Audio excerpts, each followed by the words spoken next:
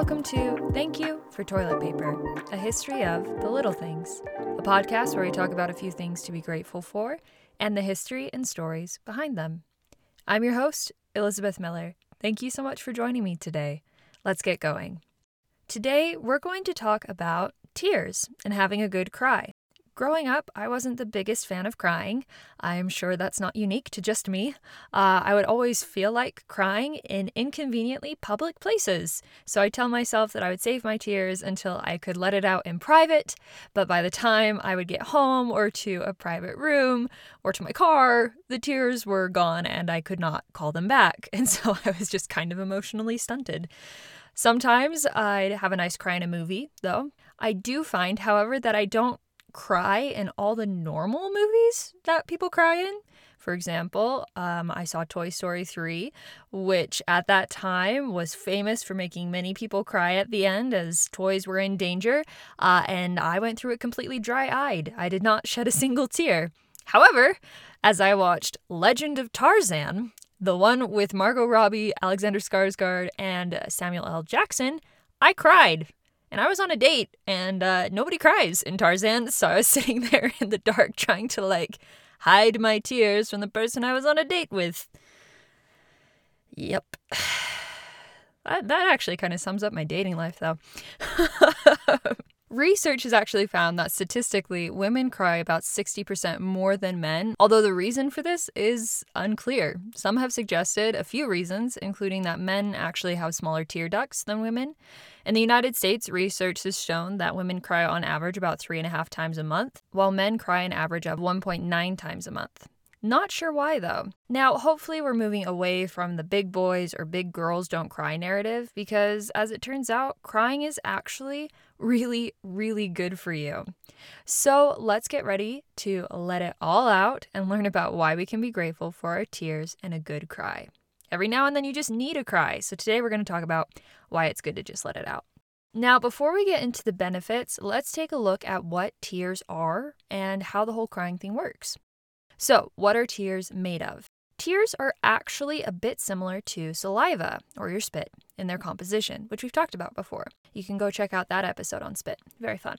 Tears are made up of water, fatty oils, and over 1,500 different proteins, as well as salt. That's why they taste salty. There is salt in there. Your tears also include electrolytes like potassium, sodium, and more. There are 3 parts to your tears. There is the mucus layer. This layer keeps the tear attached to your eye. There is the aqueous layer, which keeps your eye hydrated, protects the cornea, and keeps bacteria at bay. And there is the oily layer.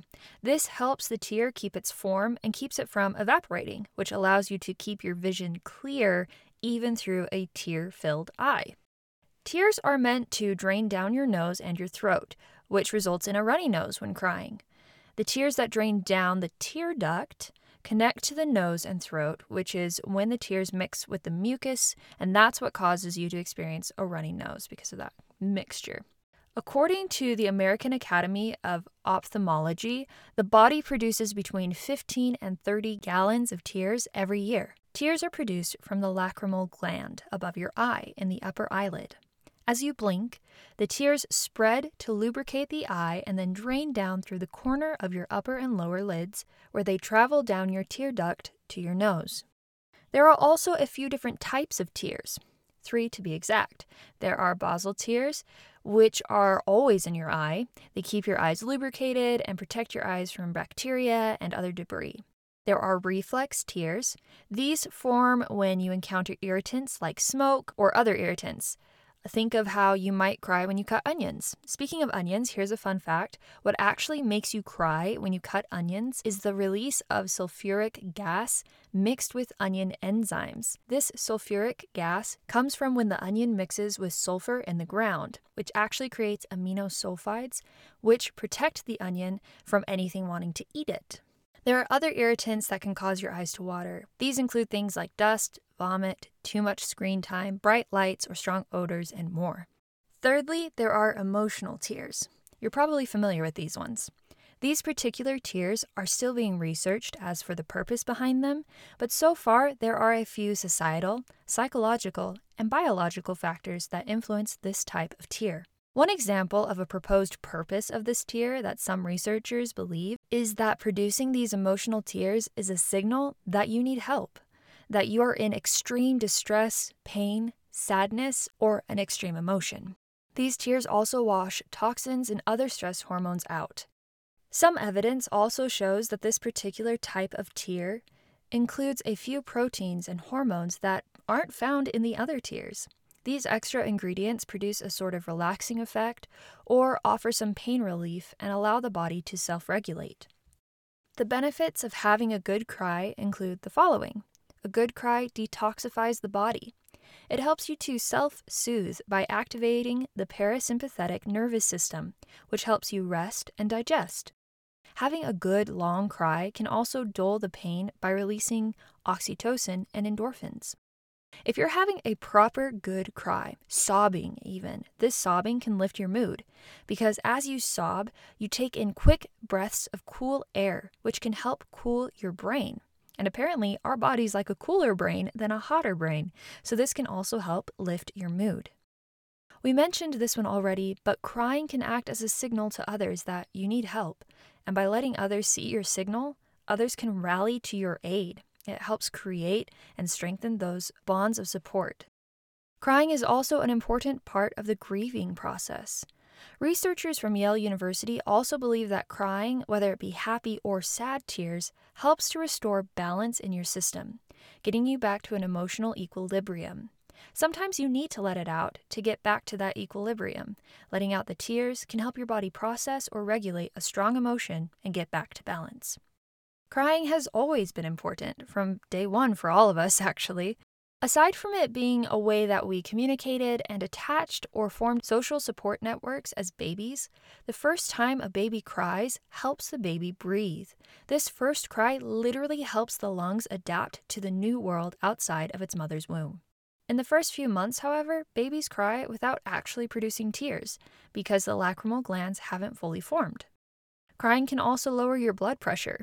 It reduces manganese, which is a mineral that affects your mood. High levels of manganese are associated with aggression, irritability, and anxiety. According to an article written by Marlo Solido called Go Ahead and Have a Good Cry, 5 Reasons Why Crying is Good for You. Crying can also keep your eyes clean and kill bacteria. There are many more benefits to crying as well, and mankind has actually known that a good cry is beneficial for hundreds of years.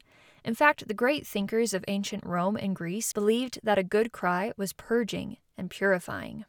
Crying is a release of difficult emotions. When we repress those emotions, which is called repressive coping, it can have bad consequences for our health, including hypertension, cardiovascular disease, a less resilient immune system, as well as harm to our mental health, like anxiety, depression, and stress. To quote from an article from the Harvard Health blog called Is Crying Good for You? By Leo Newhouse, quote, crying also increases attachment behavior, encouraging closeness, empathy, and support from friends and family, close quote. Part of embracing better mental health then includes embracing our emotions and embracing the uncomfortable ones, sitting with them, and when we need to, having a good cry and releasing those emotions in a healthy and safe manner. So for all the times I've been able to actually cry because I happened to be in a private space when I needed to cry, and for all the times that I gave myself permission to leave a public space, to go have some privacy, to have a good cry, I'm grateful. So even though it might be uncomfortable, crying and our tears do so much for us to help keep us healthy, mentally and emotionally and physically even, to keep us safe, to protect us from germs, to keep our eyes moist so that, they can do their job. So I'm grateful for tears and everything that they do for me, the big things, the little things, the things I don't even notice. That's it for this week. I hope you have a marvelous day. If you need to, have a good cry. It'll do you good. And reach out to people who love you and who can give you a helping hand, or a hug, or a teddy bear, or chocolate, or an orange, or like a green smoothie. I don't know, man. There are lots of ways to take care of yourself. So take care of yourself. I hope you have a wonderful, marvelous day. Thank you so much for listening. Take care.